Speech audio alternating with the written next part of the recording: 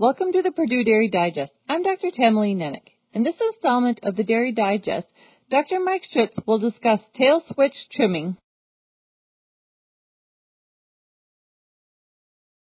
Now that the latest date to end tail docking for compliance with the National Milk Producers Federation Farm Program has been moved to January 1, 2017, farms wishing to comply must consider alternatives.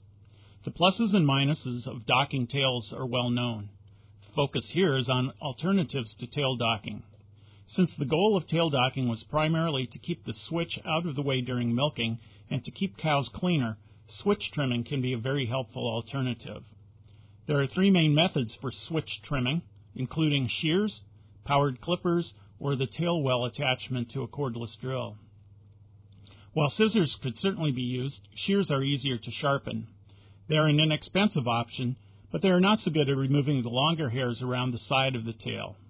They are also somewhat unrealistic for larger herds because of the time and labor required if switches are to be trimmed twice per year. The process can be sped up considerably with powered clippers, but the biggest drawback is that they require, power.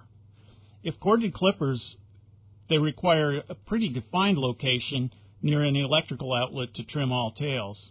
If battery-operated, they require frequent battery changes. Blades also get dull very quickly. The tail well power trimmer attachment can speed up the process to only a few seconds per cow. Proper maintenance is required, such as oiling the blade every 20 or so cows and periodic sharpening of the blades after 2,000 tails. Setup and adjustment of the blades is quite simple.